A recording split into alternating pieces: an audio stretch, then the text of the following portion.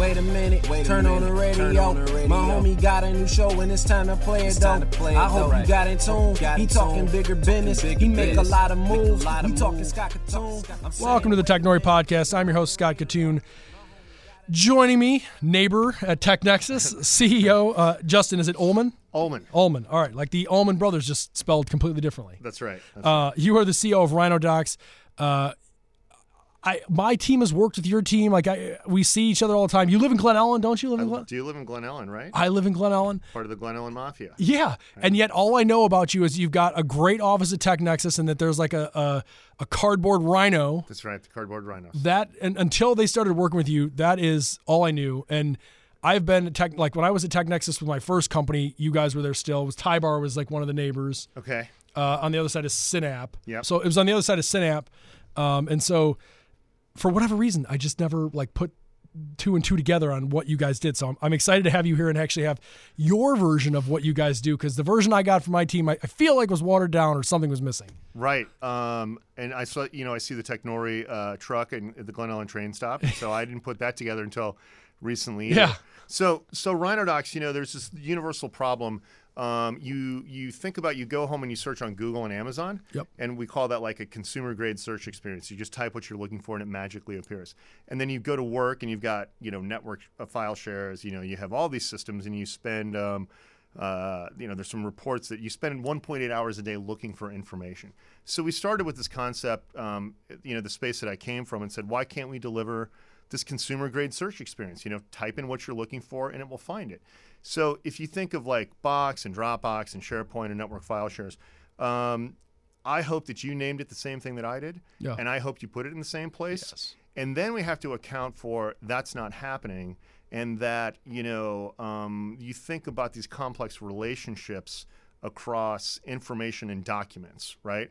And when you go to Google, it's like, hey, did you mean this? Or like, here's some other things you might be interested in. So we just sort of, we think that there's revenue and risk and valuable information, sort of locked in forms and text and documents and email, et cetera. And we're trying to expose that to make it more valuable to the organization. So in the dried up version of what you do that I heard from my guys, I missed the part about what you just brought up now, which is that if you try to search things, which for my example, I label stuff like more or less the same all the time. And when I took over the Google Drive for Technori, I did the same stuff I used to do on my desktop, right? Which was I would start off with Technori and then I'd do like a dash or a hyphen or something and put whatever the name of the thing is. When your Google Drive is Technori, right, it makes searching kind of difficult because everything starts Technori. That's right. There's absolutely no way for me to know. It's like I'm labeling stuff again and again and again the same. There is half the stuff on our Google Drive I could not tell you where the hell to find it. Yeah, so if you think about that problem in Technori, right, in a single Google Drive, think about large enterprises. Yeah, no, and there's like 5 of us or 4 of us. Like, it's a joke. Exactly. Like, I put it in marketing. That belongs in sales, right? So what you're really talking about is context, right? Yep. The context of understanding of what a form or a document is and means to an organization, right? And so one of the, if you spend 1.8 hours a day searching for stuff, you're spending the other like 5.2 making decisions, right? And if you think about tribal knowledge in industries, right, you've been around forever and you know where all the bodies are buried with the content. But more importantly, so I'm Justin Ullman, I'm a person, right? There's this thing in our platform, it's like how LinkedIn works. So LinkedIn would connect all of us through teeny pieces of information, or like, this is a better example, the 6 Degrees of Kevin Bacon. Yes. You know that game? Oh, yes. Right? So that works the same way as LinkedIn. It's teeny atomic pieces of information, and there's all these relationships that are built out of it. And in the case of Kevin Bacon, it's how many degrees away can you get? And so this idea of having this contextual meaning of history and tribal knowledge, right? Not only where content is buried, but Justin Ullman, I own RhinoDocs. We're actually really Meridian Document Management Corporation, sometimes shortened to MDMC. I own a company called Prestige Worldwide Partners, Ullman Family Investments. There's this really complex relationship. Prestige Worldwide, nice. Yeah, I was talking to the banker outside, and when we underwrote the banker. that. It's a lifestyle business, these bankers. It was funny. My banker called me and goes, "This is a real thing, right?" I go, "What do you mean?" He goes, "They just laughed me out of underwriting." I was trying to get a a building underwritten for Prestige Worldwide. Yeah. For those who don't know, that's from the movie Step Brothers. Yeah. Right. That's their global. It was the name when I was in grad school. We were doing a whatever fake Wall Street manage a portfolio, and I had not, and even to this date, well, just recently I saw Step Brothers. I'm not a huge Ferrell guy, and my fiance was like, "Oh, you got to watch this movie." I loved it. But the guy who did the portfolio called it Prestige Worldwide, and I was like, "This is the stupidest name. Like, I don't understand. I never got it, and I never saw the movie, and they just never told me." Yeah. So he and I would be friends. I would find that. Oh, hilarious. I'm sure. Well, if you actually knew him, you'd really be friends with him because he's hilarious. Yeah. But anyway. Yeah, so basically, there's this explosion of data, and people talk about big data all the time, and we sort of say, what about big content? It's spread out all over the earth. People spend time searching for it. It's hard to sort of, how do you systematize the tribal knowledge that exists and how a company works and et cetera. So that's kind of this, it's a very long way from where we started, right? Yeah. Even in this startup, but, I've spent 20 years in the document management content space, and you look more exciting than that. You look like more of a fun individual than someone who spent all day with a what was it we used in the dot system, whatever it was in libraries. What's the the card catalog system. Yeah. The period. Yeah, I know what you're talking about. Well, Dewey Decimal The Dewey System. Decimal Nice. System. Yes. Exactly. How is it a millennial just dropped that knowledge on us? Yeah, that's right. crazy. Anyway. So it's just, this is my third company, and it's just watching how technology changes and really leveraging technology, and what clients are asking for.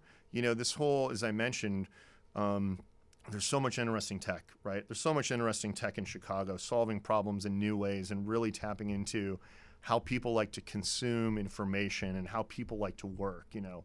One of the things we talk about is when the millennials do come into the workforce, right? They'll make up 40% of the workforce in 2020. They are used to fast. They are used to instant access. Yeah. And if you come into a system and you've got like 20 places to find information to make a decision, they will not work at those companies. And so that's kind of, but again, back to this sort of interesting transition of technology, right? And building companies and trying to keep up with the marketplace and what people are looking for. I'm really focused in our company and in the companies we sell to about, it's really this human capital, right? Yeah. We talk about in our company and other companies, I want people working at their absolute highest skill set, like their natural genius. Time wasted. We talked about this with Sid. I've talked this with a ton of people. Yeah. Time wasted. And when I say that, I mean literally, like it is, as a CEO of a company, when you task individuals with a task that is to you busy work. Mundane. That is that is a double whammy on the company time and money, because if you pick someone who, like, if you have an intern or someone who's whatever and you task them with organizing and it's a one-time investment, okay, fine. But if you continually leave everything just unchecked and like, hey, Sam, go find this thing, and he's like, I don't have a clue what the hell, like I don't even know, like, then you got to go back to me. Now we're both wasting time. Yeah. And Sam's like, listen, I'm a creative, right? That's what I want to I don't accept that excuse anymore. Every time I have a bullshit task for somebody, they go, I'm a creative and I'm not doing it. Like, no, you're no, but it is, to your point, it is a legit, more than legitimate. It is I personally think is one of the biggest failure points for startups, is that they get together, everyone's running full speed, it's very disorganized.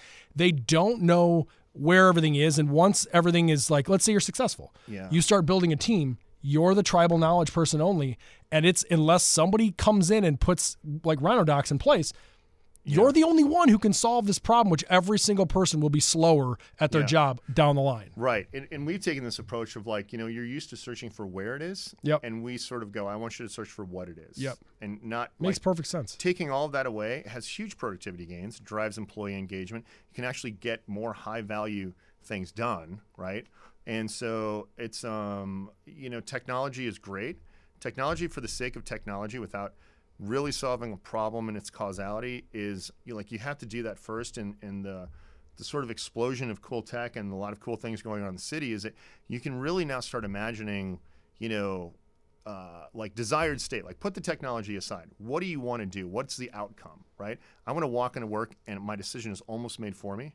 Right, and we leave it to the human capital and the skill sets, of their highest skill sets, to make those difficult decisions, because we've done all of the, low level, to your point, low level BS work that no one likes doing, right? So it's cool to work like that, and then when you can get organizations, even internally or externally, to say, hey, let's make some improvements, right? Yeah. Let's drive some really fast efficiency. It becomes pretty. I want to boil it down to absolute simplicity for the people listening to the show, because I'm going to give a really dumb story and you can laugh at this because it's both creative, but it also shows like if I was using, I think it shows, and if I'm wrong, of course, we'll just delete it. But I think it shows very well with what you guys are solving. So when we create a lot of our events, I will create sort of the artwork. I do this on my own. I go into InDesign and I create the artwork for it. But I have so many different pictures and files and things that we're pulling from. Yeah. So in order to save time, because it turns out Siri really isn't that great, I will pull this stuff together and I put it on my desktop into a folder. Let's call it Technori May. Yeah. I start putting together my InDesign folder, or I'm sorry, my InDesign file. Put it together. I save it. I go. Then I take the desktop files and I throw it in the trash. And now every single image is no longer coming up on my InDesign file the way that it used to come up because it's not the same source. It doesn't link out anymore. Right. It's completely lost. Exactly. And that is, not only did I waste all the time on the front end collecting all the different pieces of material that I needed for my thing, I spent this whole time creating it and then I have to do it all over again. This happens at least once every 4 months. Right. Because it just is. Or you've done some work that you've done before, right? And you're like, where did I put that? Where do I go find that, right? No idea. And you need it in the minute. Like I'm trying to figure this whole, like it is such a stunter of getting the job done. So like for those of you thinking like, oh, application was like, how do I use this on my job? That's one person doing one person's job. Multiply that times 1,000 people at a company doing 1,000 different things. Right. If you take that stat of 1.8 hours a day, if you have a 500 person company and you pay them $65K, that's $7.3 million a year. So people are like, oh, we don't really have a search problem. Or it's just like, hey, it is what it is, right? Yeah. It's always been this way. And so, being able to even expand your definition of search and documents to audio, like we could take this audio and convert it to text and be able to search it, right? Be able to do other interesting things about it. That's kind of that LinkedIn, like how is things Justin is talking We should probably about. use this for our own company, to be totally honest, because the amount of content that we have, we're talking like 700 interviews that we could be pulling great little tidbits from at any time. Yeah, or creative, like where was that picture of the dog licking the ice cream, right? You can convert images. I mean, you can convert images to searchable text. Yeah. And you just like dogs and ice cream. Fortunately for that one, I can just set the ice cream out and just replay it as the dog licks the ice cream again and reshoot it. But I get your point. Yeah, that's exactly right. Yeah, that's exactly right. So I want to ask kind of like quickly here as we scale out of this, like how does a person like, because I'm judging you. I'm just going to tell you up front. You look like a very creative, interesting person. You look like someone who I would love to go have a whiskey with and just shoot the shit all day long. We can do that for sure. We should do that because we could definitely take the train and actually do this. That's right. That's right. But a person, as I said in the beginning of this, you don't look like a person who spent all day mastering Dewey Decimal. How did you get into this interest? And then what was that? I guess to shrink the question, what was the pivotal moment where you were like, I can bring this stuff online and change everything? Yeah. I mean, I've always been interested in technology. Yep. I used to call myself a mediocre programmer. Like now that I'm surrounded by our dev team, I was a really lousy programmer. But very quickly, like at 24, they're like, oh, you're a business analyst. Like you can talk the business side and you understand tech. I'm like, cool. They're like, comes with a raise. I'm like, even better. So, it was always this marriage of sort of people and process and technology for the sake of, I like complexity, right? I like hard questions. And so so this interview's been more or less a waste of time then. No, exactly. Not at all. So, this idea of complexity and solving problems with technology, this has all been birthed because there's new technology. That LinkedIn thing is graph databases, and you look at Google and search engine technology, and I like toys. Like I would just build this until the end of time, and luckily I have a great team around me to be like, hey, we're going to monetize this. We're actually going to solve some real problems, etc. But I just like the challenge of and the sort of the promise of technology, and so that's really cool.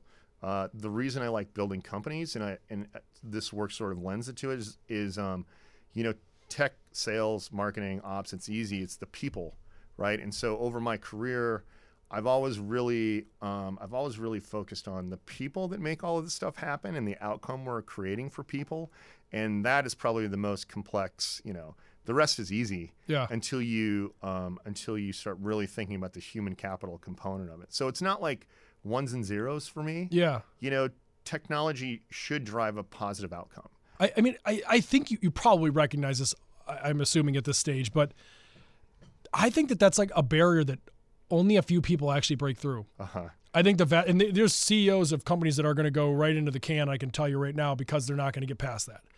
Right. I was one of those people. Enamored with the technology, or not focused on the people. Didn't understand that.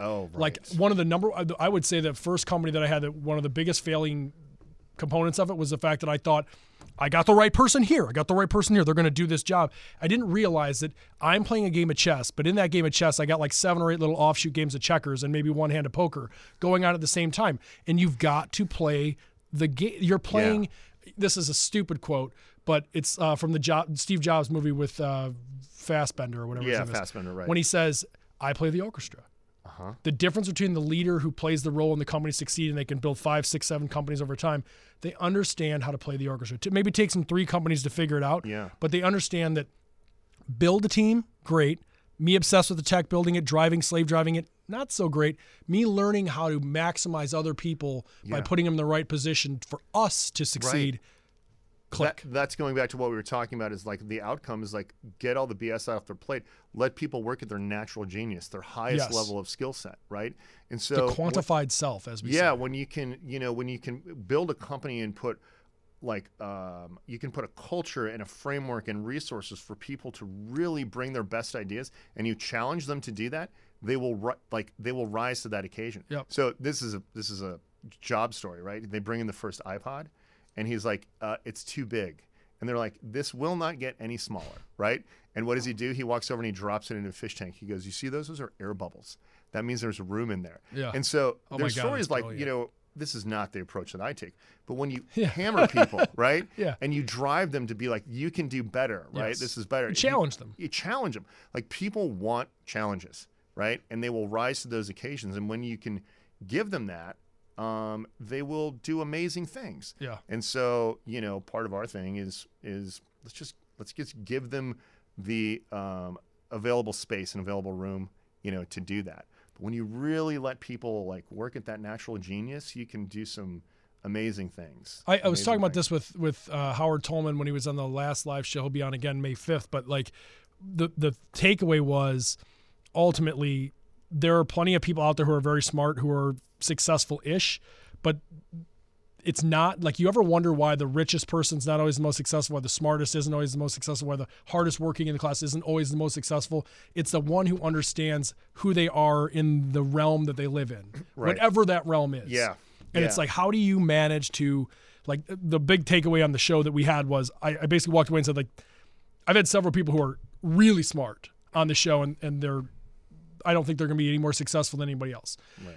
The ones who come in who understand what you just went through, what you just explained, to the ones that every one of the competitors you have better look out, because you'll be able to. There will be another, because it's a game to you, like really, like in your brain at a certain point. It's just, can I make it better? Can I make you better? Can I make us better? Can I make this better? Yeah, like that constant iteration of improvements and the whole proliferation of big data. People want to gain insights, right? Yeah. They want to figure out how to, and it's really taking those insights and operationalizing them. If you can do that in a really rapid fashion, in any, it doesn't require technology. I mean, sometimes it's just process or putting the right person in the right seat. Like being able to really do that and iterate quickly. That's kind of magical. Yeah. The people that can do that really well and get out of people's way, right? And really drive change almost at the ground. People talk about innovation, digital transformation. You go down to like the front lines and you go, what do you need to do your job better? They will give you a laundry list of things. Hopefully you can solve that, right? Yeah. Hopefully if you ask the question, they will give you a million great ideas. And being able to move fast and iterate and get out of people's way. That's how you do it. Right? And the baseline of where to start is in data and how to organize all the stuff that you're saving. Yeah, sometimes it's just process, right? Just messed up processes through corporate bureaucracy. We experienced quite a bit of that. Justin, thank you very much for taking the time and kind of sharing this with us. Where do people go to actually start using RhinoDocs and learn more about it than just the cardboard Rhino? Sure. www.rhinodocs, that's dox.com. Very cool. Thank you so much. All right, thanks. Appreciate Absolutely. it. You can catch this episode and more at technori.com. Download the podcast on iTunes. Stay connected, following us on Facebook and Twitter at Technori, or you can follow me at Katoon. Boom, that's a wrap.